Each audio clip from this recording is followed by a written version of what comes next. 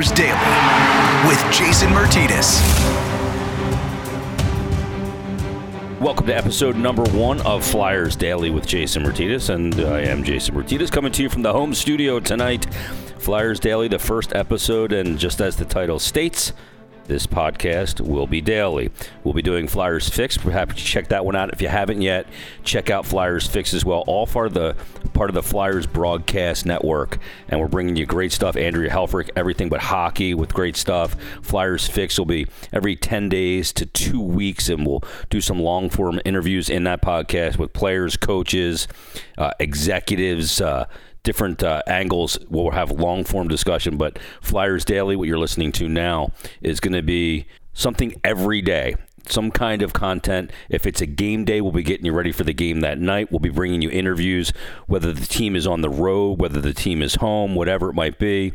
The day after games, we'll give you recaps of games and some interviews there as well. We're going to be talking to players quite a bit. The goal here is to give you great Flyers content every day through the remainder of this season. And as always, give us a follow on Twitter. Follow at Flyers 24/7, or give us a follow on Twitter. Follow me at Jason Mert. If you have questions, you can submit them there. We'll answer them on Flyers Daily as much as we can. If you have questions for players and stuff like that, I'll find out the information and either ask the player here on Flyers Daily or get you your answer here as well. This is interactive, and we want this to be a forum almost for all Flyer fans. So if you have questions, again, at Jason Mert, hit me on Twitter, and we'll get those questions to the proper people if I can't answer them or they're not directed at me. Give us a follow. Give us a rating and a review. Follow us on iTunes, Apple Podcasts, Stitcher, wherever you guys follow. This is available on all those different sites. So make sure you give us a follow and check this out every day. The other part is this will be up for you every morning. So when you're going to work, a new episode will be available to you every single day. So make sure you come back every day, check it out. Tell us what you like, what you don't like, all of those things as well. So Flyers, oddly enough, in the middle of the break right now. This is Tuesday. Flyers in the middle of this the bye-week break and all-star break combined. They won't be back on the ice until Thursday. They're going to be back on the ice on Thursday, and then they're going to head to Pittsburgh and get back underway on Friday and take on the Penguins in Pittsburgh. And the schedule coming up, really, it's kind of the theme of this first episode of Flyers Daily is a look ahead to what's coming up for this team down the road. And when you look at this upcoming schedule, and it starts really right out of the gate. Now, they didn't end before the bye week and all-star break with a lot of easy opponents when you consider they had to take on Washington, Tampa, Boston, St. Louis, Montreal, Los Angeles, and the Penguins. All of those teams right now are playoff teams. All of those teams are playing well with the exception, well, Montreal's playing better, but the exception of the Los Angeles Kings. And the Flyers did really well in that stretch. They're going to come back. They'll take on Pittsburgh on the road off that 3-0 game where they shut out the Penguins at the Wells Fargo Center, perhaps their most complete game of the year in that Brian Elliott shutout, 19 saves.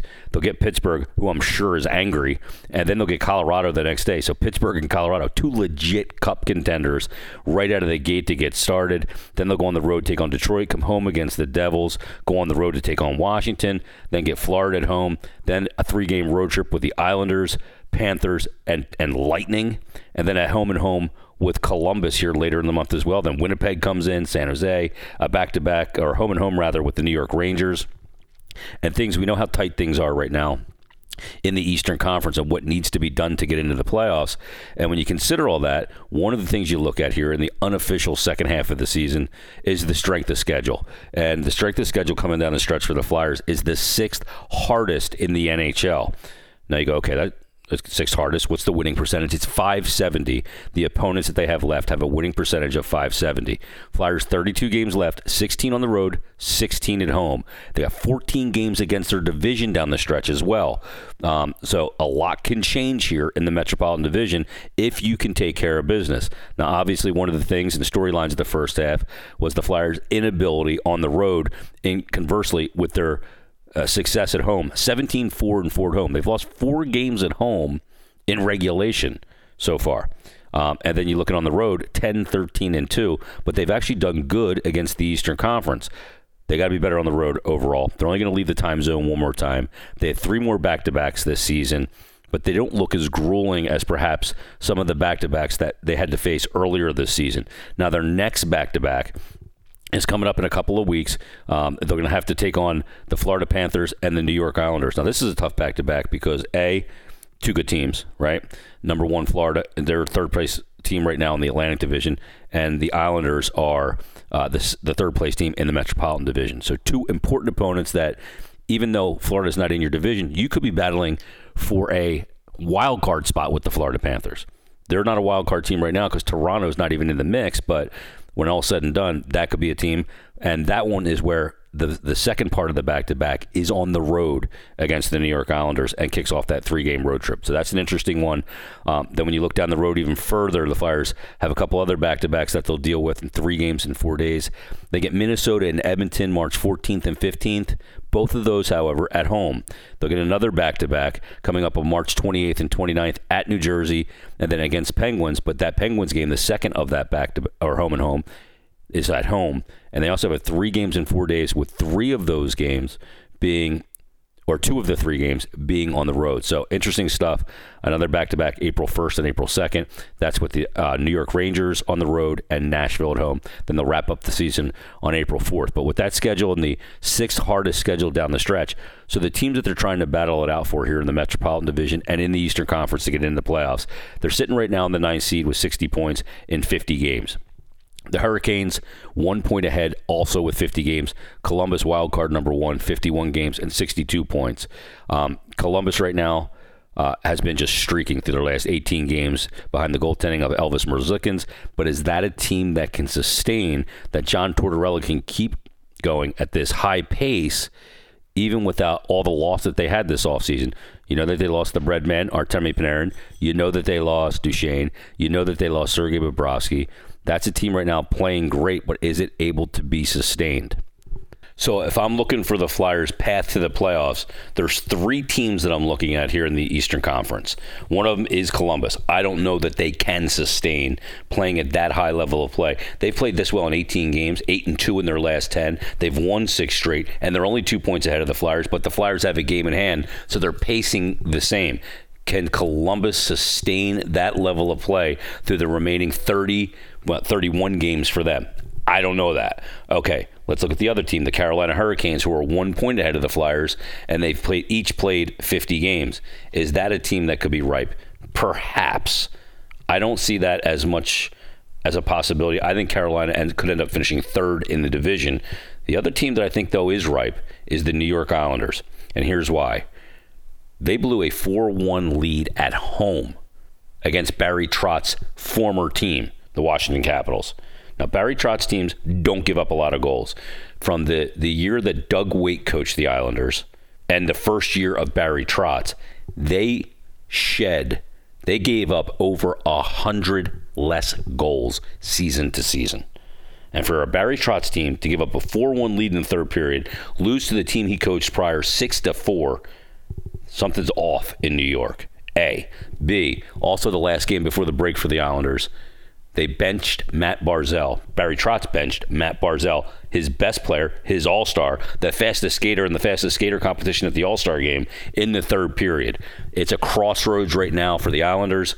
Will they be able to sustain? They got off to a great start this season. Things have not been great of late. 4-4-2 in their last 10, 63 points. They're hanging out right now in the 3rd spot in the Metropolitan Division. I think the 2 teams that could drop out are the New York Islanders and the Columbus Blue Jackets. So if 2 teams come out, who are the 2 teams that go in? The Flyers right now, with the 60 points, are 3 points ahead of the Maple Leafs. The Maple Leafs and the Flyers could be your 2 wild card teams when it's all said and done. Or maybe Florida's a wild card team and the Leafs end up finishing 3rd in the Atlantic Division if they're able to straighten things out. But the Leafs have been struggling big time lately as well.